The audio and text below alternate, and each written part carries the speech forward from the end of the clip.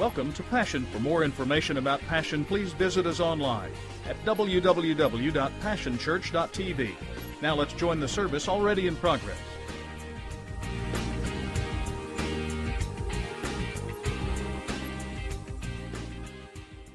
Count of Nehemiah, and you know, for those of you that have been here, you know what we've talked about. If you haven't been here, let me just catch you up real quick. We learned first week that the Holy Spirit needs to move us beyond tears. A lot of us are great criers. We're just not very good workers, and we cry for people, but we never really take the steps and do anything. And Nehemiah teaches us that, yeah, you've got to be moved in your spirit, but you got to take one step further and actually do something for the need that you see exposed, right? And so I've encouraged you, find a need and fill it this year. We talked about the fact that Nehemiah's account teaches us that God fulfills His word. He's obligated to fulfill His word. That's curses and blessings. We don't get out of the curses just because we prefer blessings. How we live dictates whether or not we access blessing over curses. Amen?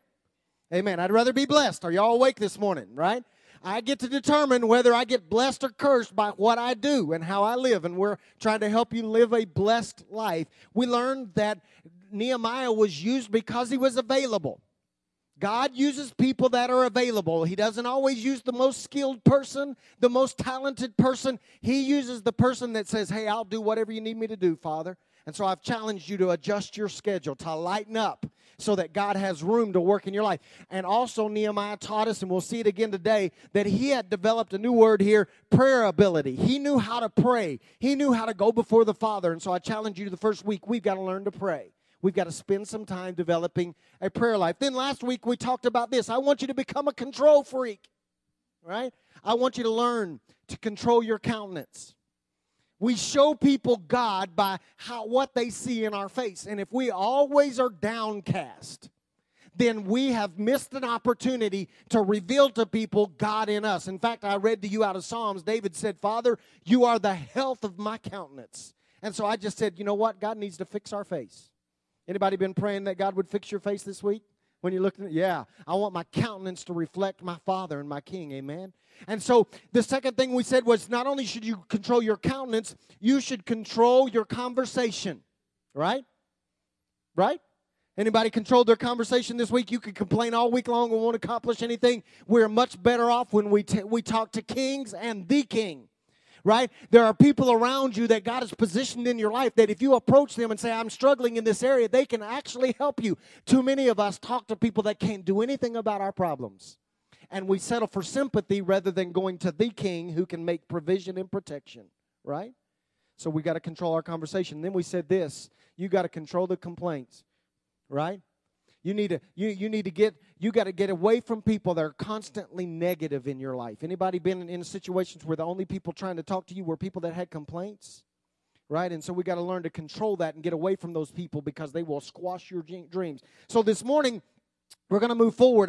We were in Nehemiah chapter 2 last week. I'm going to skip over chapter 3, not because it's not important. In fact, I believe we're going to come back to that later on. But basically, Nehemiah chapter 3 is a list of which group of people repaired which section of the wall. And just as a freebie this morning, chapter 3 teaches us this. Each and every one of us have a responsibility to repair the wall of God's protection and favor around your own home. Did y'all get that? Because if you read chapter 3, what happens is Nehemiah assigns people to repair the wall near their house. And so I am challenging you. This is not part of your notes. This is just free this morning. You are responsible for repairing the wall of God's favor and protection around your sphere of influence, your realm of influence, your home. You need to build the house, the wall around your home. Amen. And so we've all got a part to do. That's the other thing it teaches us is we all have a part. So I want to draw your attention to Nehemiah chapter 4 today. We're not going to read the whole chapter. We're going to read bits and pieces, and I'm actually going to break it up in how we read it, but I want you to stay with me. Join me, if you will, in Nehemiah chapter 4, beginning in verses 1, and we're going to read down through verse 3, and then we're going to talk a little bit, and then we'll read the rest of what we're going to read today. Nehemiah chapter 4, verses 1 through 3, it says this. Here's this guy again. When Sanballat, we talked about him last week. He was one of the complainers. When Sanballat heard that they were rebuilding the wall, he exploded in anger. vilifying the Jews. In the company of his Samaritan cronies and military, he let loose. What are these miserable Jews doing? Do they think they can get everything back to normal overnight? Make building stones out of make-believe at his side. How many of you always know that if there's one complainer, there's usually another one, right? They kind of drawn together in this. At his side, Tobiah, the Ammonite, jumped in and said, "That's right. What do they think they're building? Why, if a fox climbed that wall, it would fall to pieces under his weight." So there's some couple lessons I want to teach you very quickly out of this account. If you're going to be a wall warrior, which is what we're trying to train you and talk to you about doing in this series, is learn how to rebuild the wall of favor and rebuild the wall of relationship with God around your life. You've got to understand some things if you are going to be a wall warrior. The first thing that you need to understand is that warriors expect enemies. We are quiet this morning. Y'all awake? Okay, hope you're listening. Hope you're listening. Warriors expect enemies. I want you to notice this. Nehemiah wasn't being bothered by any complainers, wasn't being bothered by any enemies when he was minding his own business. When Nehemiah was just living in the comfortable palace 1,000 miles away, doing his daily duties without any concern about anybody else, there were no enemies in his life. Nobody was coming against him. Nobody was resisting him. Nobody was trying to destroy him. But at the moment that Nehemiah rose up and said, "I am going to do something about what I see happening in the land, and I'm going to make a change, and I'm going to fulfill God's purpose and plan for my life," at that moment, enemies came out of the woodwork. I just came to remind you and teach you this morning that if you don't want the enemy messing with you, then don't do anything. I've said it like this for years. My dad taught me this. I'll probably stick on this the rest of my life. Dogs don't bark at parked cars. Right? The enemy won't mess with you one bit as long as you're not doing anything and you're just minding your own business and living an apathetic and a pathetic life. But at the moment that you make up your mind that you're going to try to do something for the kingdom of God, at that moment, enemies will come out of the woodwork. I don't know what you've decided to do in your life. Maybe this year in 2012, you made up your mind that I'm going to turn my marriage around.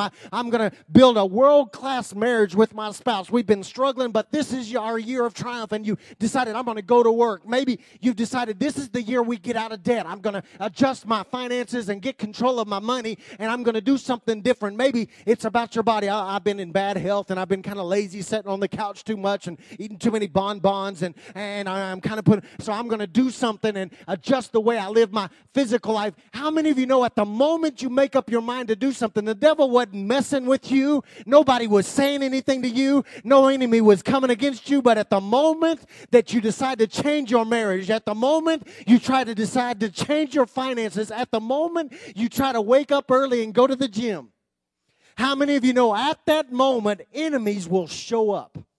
You've got to learn that if you are going to be a warrior, you need to expect enemies, because if you don't expect them, then you will be shocked or you will be unprepared. So I want you to go on alert. I want you to understand that if you are going to fulfill a need this year, if you are going to see a need and fill it and solve it, then you might as well mark it down right now that enemies will show up and they will begin to rail against you.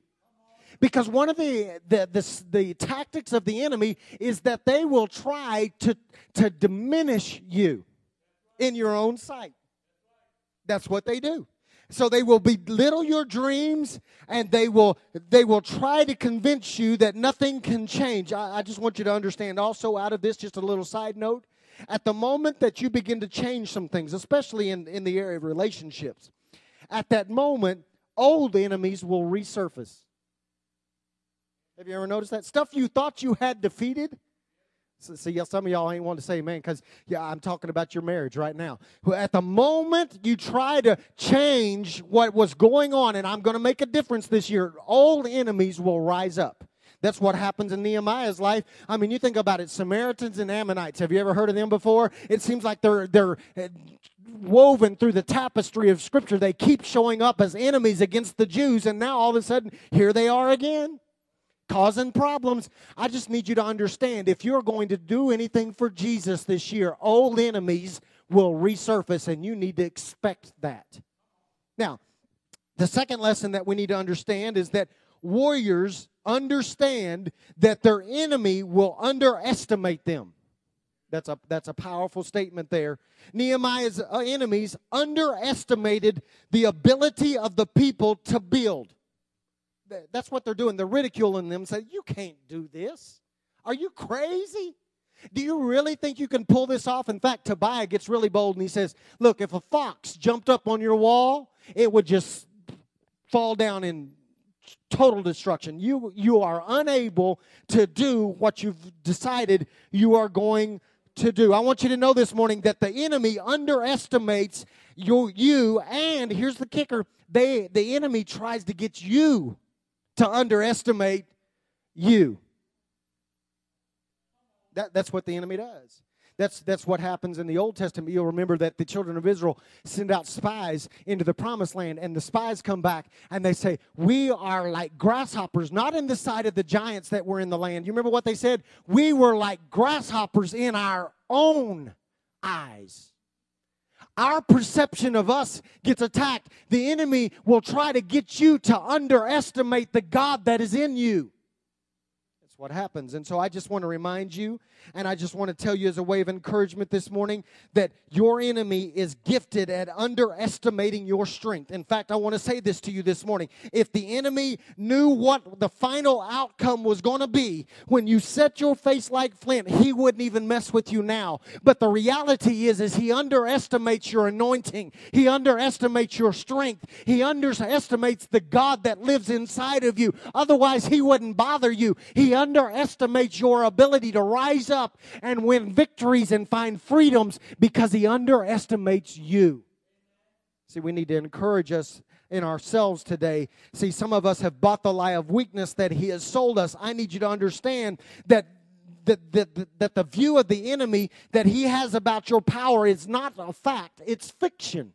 The devil sells fiction for a living. He is a fiction writer. He'll convince you I can't make a change. He will convince you I will never win. He will say to you that nothing is ever going to be accomplished. I'm too weak. I'm too unskilled. I don't have enough provision. I don't have enough talent. I don't have enough education. I can't do it. It's too hard. He will sell you fiction. See, we just need to understand that we've got to rise up in the power of the Holy Spirit that resides in us and go back and speak to ourselves in ways of encouragement like David did. Y'all remember the story of Ziklag. His entire family has been taken away from him by the enemy, and the Bible says that David encouraged himself in the Lord. Some of us just need to get a proper view of ourselves through the eyes of Jesus and encourage ourselves in the Lord and say, nothing is impossible with my God. If God is for me, who can be against me? No weapon formed against me shall prosper, but I will rise up in the strength and the power of Jesus that resides in me. And if the devil says I can't do it, then this is what I have to learn. He must know that I can do it. And he's trying to tell me I can't because he doesn't want me to. I need you to know this morning as you go into this new year, as we are marching through this year, when the enemies rise up against you and say, you can't, you've got to look at yourself in the mirror and say, you don't understand who lives inside of me. We can. You've got to come back to a reality of who you are. Let my neighbors, let my family, let my coworkers, let my classmates, let everybody around me underestimate what I can do when my mind is made up and Jesus is living on the inside of me and his power is operating in me. Underestimate me if you want to, but I declare that together with the power of the Holy Spirit working, I can do all things. I can do all things. What does all mean? All. Nothing is impossible. I can do all things through Christ Jesus who strengthens me. You're not operating in your strength anyway. You're operating in his strength. We can do this. Encourage yourself in the Lord. Nehemiah chapter 4 verse 6 through 9 says this, we kept at it, repairing and rebuilding the wall. The whole wall was soon joined together and halfway to its intended height because the people had a heart for the work. When Sanballat, Tobiah, the Arabs, the Ammonites, and the Ashdodites, that's a great name, heard that the repairs of the wall of Jerusalem were going so well, that the breaks in the wall were being fixed, they were absolutely furious. I just want to stop right there and say the enemy's going to get mad when you start rebuilding some things. You just need to know that. They put their heads together, and they decided to fight against Jerusalem and create as much trouble as they could. We countered. Listen to what he says. We countered. Here's that prayer ability. We countered with prayer to our God and set a round-the-clock guard against them. Now listen to what he says. Verses 13 through 14. So I stationed armed guards at the most vulnerable places of the wall and assigned people by families with their swords, lances, and bows. And after looking things over, I stood up and spoke to the nobles, the officials, and everyone else. Don't be afraid of them. Put your minds on the master, great and awesome, and then fight for your brothers, your sons, your daughters, your wives, and your homes. Verse 19 through 21. Then I spoke to the nobles and the officials and everyone else. There's a lot of work going on, and we are all spread out all along the wall, separated from each other. When you hear the trumpet call, join us there. Our God will fight for us. And so we kept working. From the first light until the stars came out, half of us holding lances. I want to give you four key traits that every warrior must have. If you are going to win victory in your fight against your enemies this year, you have to have these four key traits. These four key elements of your life will determine whether you're victorious this year or not. So you need to write these down. Four things that this account teaches us that you've got to have. The first one is this. A warrior knows their weaknesses and sets guards. That was good. I know y'all just staring at me like deer in headlights, but that was good. That's what Nehemiah did. The Bible says that Nehemiah went out and he assessed the wall, and he discovered that there were some weak areas, some vulnerable places in their wall, and so he placed armed guards at their most vulnerable place in their wall. If we could ever learn this lesson, can I tell you, you will be more victorious this year than you've ever been in your entire life. If you would just apply this one key trait, you need all four, but if you would just do this one, it would change everything about your life. So, that we would learn to place guards in our areas of vulnerabilities. In other words, let me get very practical with you. If you struggle with lust, you should recognize your vulnerability there, and you should monitor your internet usage. And you should take care of what you watch on TV. Woody calls it bouncing eyes. You can't look too long, right? That's understanding our weaknesses and placing a guard there. I heard Dr. Beecham tell a story one time about he was on a plane and the guy opens up a magazine and it's pretty raunchy. And he's sitting there going, God, help me escape this. And God says, take your glasses off. Fixed it. Can't see it. Solved it. That's understanding your own weakness and setting a guard against it. If your weakness is, man, I am a shopaholic, then cut your credit cards up. Don't go to the mall. Oh, see, it got real tight in here. I knew. Why do we continue to make our enemy's job easier than it ought to be? We must recognize every one of us have vulnerable areas of our lives, and we are called to set a guard there and understand that as we do that, we are closer to victory, but you've got to know your own weaknesses. I may never know your weaknesses. Your spouse may not even know your weaknesses, but you know your weakness. And you make it way too easy on the enemy if you don't recognize that weakness and do something about it. That's why in 1 Corinthians chapter 2, verse 11, the writer there says, look, I don't want you to be ignorant of the devil's devices. Grow up. Figure out that there is an area of your life that the enemy constantly attacks and do something about it. How many of you have discovered in your own life that the enemy continues to attack you in one area? Yeah, over and over and over and over. See, some of you wouldn't even raise your hands because you don't even want to expose that you have a vulnerability. We all have an area of vulnerability. So we've got to know that. We've got to put lines of separation between us and our weakness to make it harder. And so that's the first key trait, that if you want to win victory this year, you are going to have to take self-assessment and say, this is my area of weakness, and I'm going to do something to make sure that the devil doesn't have a foothold in that area any longer, and I'm going to make it harder on him so that it's not so easy to defeat me. The second trait that you must have is, according to this account from Nehemiah, is you must have a heart to work. Nehemiah makes a powerful statement. He said, the people had a heart to work. Can I spell victory for you? I just want to teach you how to spell victory this morning. W-O-R-K. It's a 4-letter word. We don't like 4-letter words. They're usually dirty. And most of us think that work is dirty. But I just want to tell you that most of the time, our victory, even in our spiritual life, is accomplished by putting our sleeves up and getting busy and doing work every day and becoming disciplined in our life every day. Marriage isn't easy. Relationships isn't easy.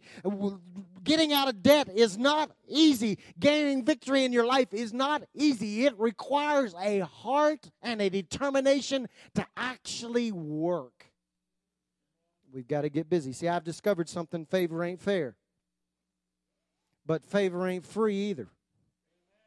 Most of the people that we would be jealous of, because I know we all deal with a little bit of jealousy. We see somebody and we think, man, I just don't understand why they're so blessed, and I don't understand why God is blessing them so much. It seems like everything they touch is successful, and everything that they do just turns to gold, and there's favor on their life. What we fail to realize, I've discovered this, when you begin to dig a little bit, you discover that all these overnight successes, usually their trail is marked by a lot of blood, sweat, and tears. They've worked themselves into that, and they've discovered that as they apply themselves, that God always, catch this is key, God always responds to diligence. If you don't believe that, go in the New Testament and read the story of the servants who were given talents. Jesus doesn't like it when we're not willing to work. Oh, it's quiet in here this morning. I just recognize this. The wisest man in the world, Solomon, encourages us to pattern our lives after the ant.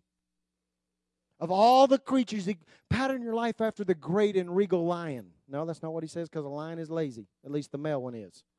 Right? Y'all know that, right? It's not the male lion that hunts. It's the female lion that goes, kills everything, and then he walks in and eats. I kind of like that scenario, but that's not what he said. Thought he was wise. He doesn't say go be like the lion. He says be like the ant, because the ant is willing to work. The ant is willing to get up early in the morning and work all day long and put back and save and scrimp and work. That's what he does. And he says pattern your life after the ant. Diligence. See, what the truth is that faith without works is dead. All the faith in the world hinges upon your willingness to get your hands dirty and do something about it. In fact, most of us, what we do is we spend most of our time trying to get more spiritual, when the reality is that what most of us need to do is become more disciplined. Ooh, that was good. Y'all, it just went right over you. I said most of us want to spend most of our time praying, God, oh, make me more spiritual. Give me revival. Help me to love you more. And when most of us really just need to pray, God, make me more disciplined, so that I will get in your word, and that I will spend time with you, and that I will apply myself, and I will work. I just want to tell you this morning, we got to break the 80-20 rule around here. Y'all know that rule, right? 80% of the work is done by 20% of the people. We got to break that thing around here. We got to have a group of people that are willing to work. I want you to come and sit and heal, but that isn't healthy for you or appropriate for us, for you to come sit week and month and year after year and never do any work. You've got to find a place and get busy and get involved and do something about the needs that you see in and around you. That requires work. And if you're going to be victorious, you've got to put your hands to the plow and do something about it. The third key element is this: you've got to have an ability to keep your mind on Christ. When faced with oppositions, when enemies were becoming very vocal and bold, Nehemiah declares that it is absolutely crucial for the people to put their minds on the master.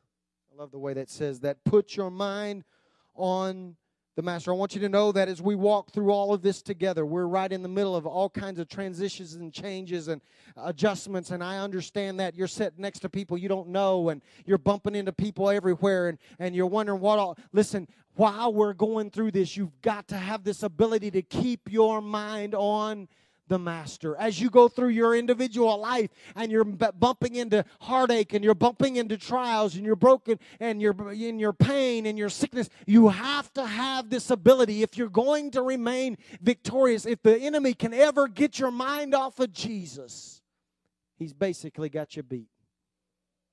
We've got to come to this place where as we walk through all the struggles and hardships of life, that we learn to keep our mind fixed on Jesus. Because why is that so important? Let me just say it like this out of Scripture. Your peace is determined by your ability to keep focused on Him. How many of you like peace? Man, I love to get up in the morning and there's peace in my spirit and I know everything's all right. You know how that's accomplished? By keeping your mind on Jesus. You don't believe that? Go read Isaiah chapter 26, verse 3, which says this: Thou wilt keep him in perfect peace, whose mind is stayed on Thee. When I get my mind focused on Jesus and that's all I'm thinking about. I like basketball, but I'm not completely focused on basketball. I like to hunt, but I'm not completely focused on hunting. I like my wife, but I'm not even completely focused on her. Deep within my spirit, my mind is fixed on Jesus because I know she can let me down and deer might not show up and I might not win the basketball game, but Jesus never fails me. I keep my mind focused on my Master. Peace floods my soul like a river. Well, not only that, your ability to keep fighting is determined by your ability to focus on Him. Some of you keep quitting in the middle of the fight because you've gotten your mind off our Master. Hebrews chapter 12, verses 1 through 3 says we should look to Jesus, the author and the finisher of our faith. Why? Because when we do that, he goes on and he says, it brings hope into our heart that we can keep at this thing. Those that endure to the end shall be saved. As I focus on my Savior and what He went through and the pain that He endured for me, it gives me this spirit in me that I won't give up. I'm resolute. I set my face like flint. I say I won't quit fighting. If you're going to stay in the fight, you've got to get your mind on Jesus. I just need to tell you, if you get your mind on me, you'll quit. Well, if my pastor stays strong, then I can stay strong. You're in trouble. Because there are days I'm not very strong. Well, if my husband will stay strong, what if he's not? If my idol, that person that I've placed on this pedestal, if they'll stay strong, what if they don't stay strong? What if they quit? What if they walk away? What if they throw in the towel? It will wreck your entire life. But if you keep your mind focused on the one who never fails and who never forsakes and never flees a fight, He will stay with us when everybody else tucks tail and run.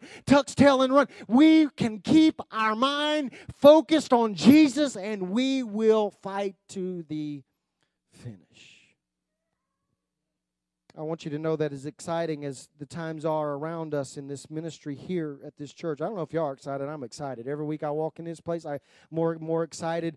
I just need you to know that there are moments when building walls gets old. Fighting for a parking place is going to get old. Bumping into people in the lobby, I went out in the lobby last week, and this is no joke. I wish I had a wall right here. There were people standing up against the wall like this, trying to let people get by. I want you to know that gets old. And what we will do is if we get our mind focused on that kind of stuff, we will quit building. But if we will keep our mind on the plans and the heart and the purpose that Jesus has for us, we won't give up, even if it inconveniences us. That's good. It's where we are. We've got to focus on what God is doing. And then finally, the fourth key element of our lives that we have to have in place. This is one of the most powerful things I've come across in a long time. I want you to catch this. If you are going to win in this fight and build the wall around us that we need, then we have to have a willingness to fight for others. I said it like that way on purpose. We have to have a willingness to fight for others. Notice the instructions Nehemiah gives. Notice the order. He says, I'm calling you when you hear the alarm and there's a fight breaking out. I want you first to fight for your brothers. Then he says, fight for your sons, your daughters, and your home. But he starts by encouraging them to fight for each other first. We are assigned as a family to fight for other family members. Too many of us have nobody that will fight for us because we have not gotten our own attention off of us long enough to actually fight for somebody else. And so when our fight comes into existence, nobody's there to fight for us because we haven't fought for anybody. I want you to understand that God is challenging us this year as a body to stand up and fight for one another. I know you got problems. I know you have situations. I know that there are hardships in your own life, and there are days you don't even know if you can fight for you. I understand all of that. You have a responsibility to fight for your family. You have a responsibility to fight for your sons and your daughters in your home. But first, I want to challenge you to follow the order that Nehemiah gives us. Fight for somebody else first. Because when we do that, everything changes for us. See, some of you need one of us to fight for you. You're too weak. You're too tired. You're too sick. You're too overwhelmed to fight right now. And I just came to tell somebody this morning good news. God has placed you right smack dab in the middle of a body that is willing to rally to the alarm and rally to the cry. And when we see you struggling and we see you going down for the last time, when we see your world about to spin out of control, God is placing you in relationship in this house with people that will respond and rise up and say, no, devil, you can't have them. They're not enough to fight. They're not strong enough right now to fight you off. But we will stand in the gap, and I will take my place on the wall, and I will refuse to let the enemy get you, because the day is coming when I'm going to get up and go, I can't do this anymore, and somebody, because I've responded to somebody else's needs, somebody will go, you ain't getting my pastor. I will stand in the gap for. That's how it's supposed to work. We are called to fight for one another. When I see you dropping your guard, I'm going to jump in and fight for you. See, there's so much happening around us right now. This whole account just spoke to me over the last couple of weeks as we've been going through this, and I've been looking ahead. This particular account speaks to me. There's so much going around us corporately, individually. Nehemiah experienced that. He said, look, there's so much happening around us that we get separated. How many of you know that the enemy's, one of his key tactics is to separate and divide? Ever watch the Animal Channel and watch how lions hunt or hyenas hunt? They always find the weak one, and they divide that weak one from the herd, right? Can I just tell you that the enemy is trying to do that to us right now? He will find the weakest link in our body and try to separate them. I'm just too hurt to go spend any time at church this week. And we're all sitting there going, that's ridiculous. When you're your weakest, you ought to want to get together. But instead, what we want to do is close the door, pull the covers over our head, get in the fetal position, say, I can't take it anymore, and nobody cares about me. And what Nehemiah teaches us is that we've got to come together. When the alarm is sounded, we don't run away from one another. We run together, and together we have this ability to fight off our enemy. That's why Sunday morning is so important. When we come together on Sunday morning, it's the rally cry that we're coming together and we're getting stronger together. And I find out about your need on Sunday morning, and I'm standing in the gap for you the rest of the week. That can't happen if we're not together. In fact, might I submit to you that is the perfect example and the perfect picture of the New Testament church in Acts. I'll read it to you and then I'll be done. It says this, and all the believers lived in wonderful harmony, holding everything in common. They sold whatever they owned and pooled the resources so that each person's need was met. That is the picture of what Jesus is calling us to as a body. That is one of the key traits for us as a body, that we must fight for one another instead of fighting with one another, that we must protect one another's back. We must help each other build our wall. We must get together and call one another together and respond. When we see a need, we don't run away from it. We run to it. When I see you hurting, I respond. So that when I'm hurting, you'll respond. Key traits this morning. Recognize your weakness. Set guards. Develop a spirit and a heart that's willing to work. Keep your mind focused on Jesus, and come to this place where you're willing to fight for somebody else, so that when you're in need, somebody will fight for you. I want you to stand with me this morning.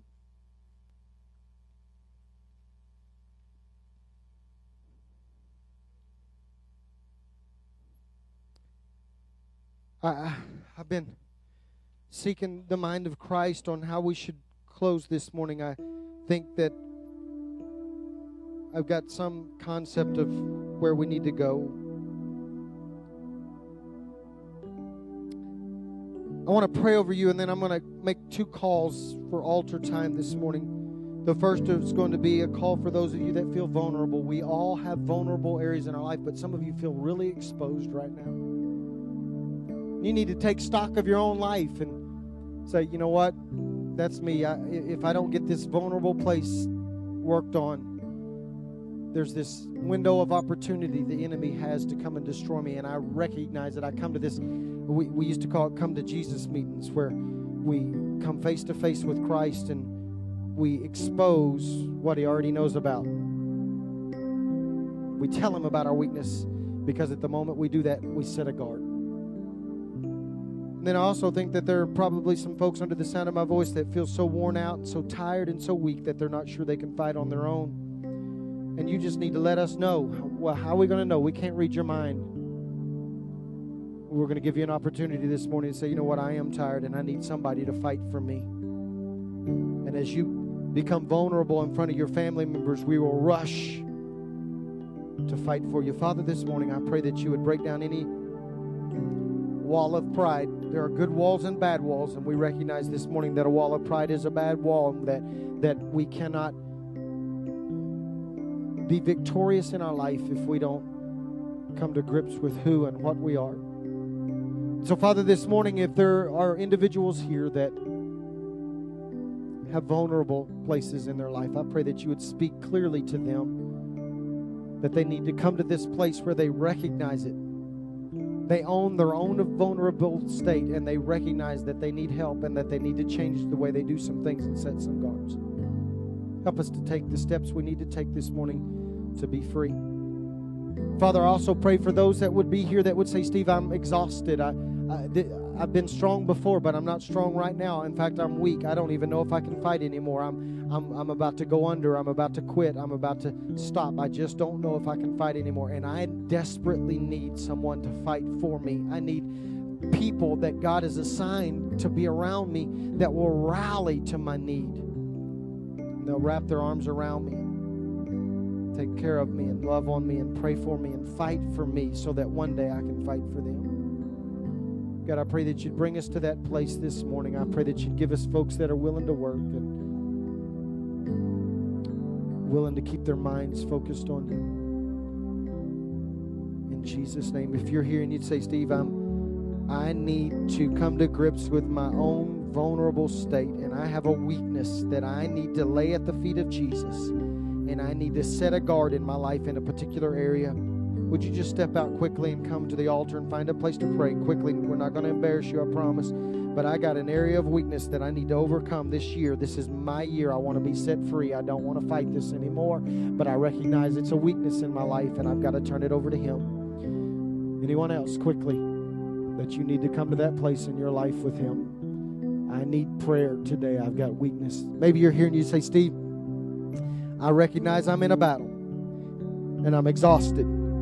And I need victory, but I also recognize that I'm not going to be able to win this by myself. I got to have some folks standing in the gap for me. And I need some people to pray. If you feel that way today and you just need somebody to fight for you, then would you just quickly step out and find a place to pray? And we're going to have people come and pray for you. And then here in a moment, Pastor Danny's going to come and dismiss us. But we've got to rally to one another's needs. God cannot heal what we hide. He cannot send people to us to help if we don't know. And you say, Steve, that's my issue. I am broken. I am destroyed. I am completely and totally worn out. And I don't want to quit, but I feel like I'm going to quit if I can't find somebody to just get with me and pray and to love on me. Is there anyone else? We don't want to quit too soon. Anybody else?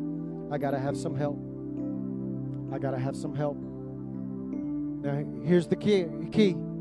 Those of us that are strong right now have to respond. If you're strong, God has allowed you to be strong at this moment to be positioned to help somebody else. The Bible says that when the alarm would go up, they would rally. The alarm is being sounded right now.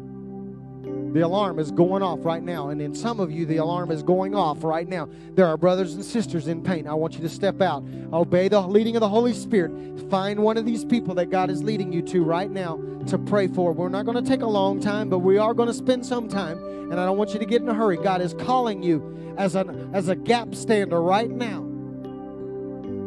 to rally for somebody else, so that the day comes when you're weak, somebody will rally for you. Maybe you don't feel released to walk down here. I want you to just stretch your hand this way right now. Everyone in the house, would you just reach out right now? Extend a hand. Father, our brothers and sisters today, some have admitted that there's areas of vulnerability and weakness that they need to find strength in. I pray in Jesus' name right now you would strengthen that area, that they would become very aware of it, not so that they'll live in bondage or overcome with guilt or shame, but instead that what would happen is that as they recognize their weakness, they would take the steps necessary to put guards in place. They would take the practical steps and do the hard work of setting guards in place over their life. If it's what they see, they'd change what they watch. If it's their spending habits, they'd set a budget. If it's an addiction, they would get accountability partners that would walk them through to victory. God, I pray in Jesus' name, help us with our vulnerabilities and weak areas today.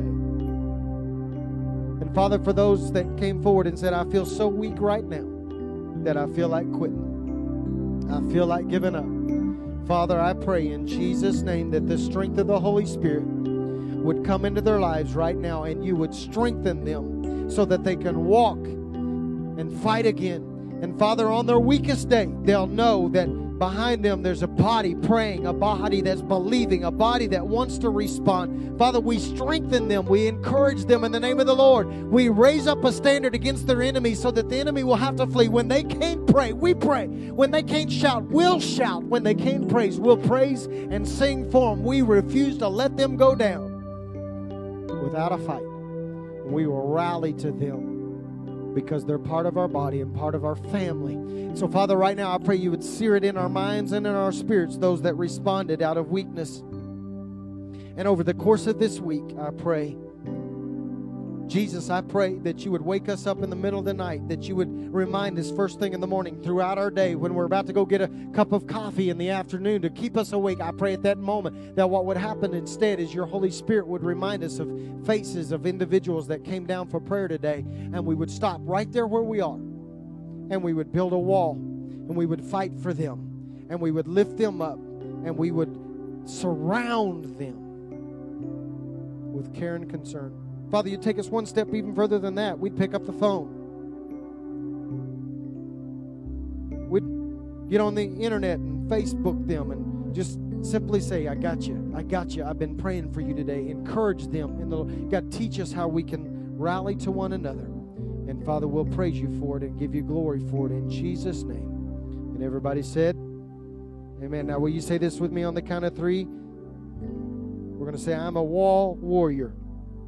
Are you ready? 1, 2, 3. I'm a wall warrior. Come on, say it one more time. 1, 2, 3. I'm a wall warrior. I declare over you today, the enemy's not going to destroy us. If he knew what he was doing, he'd quit right now. But he's stupid. It's been a privilege to have you join us for this time of ministry.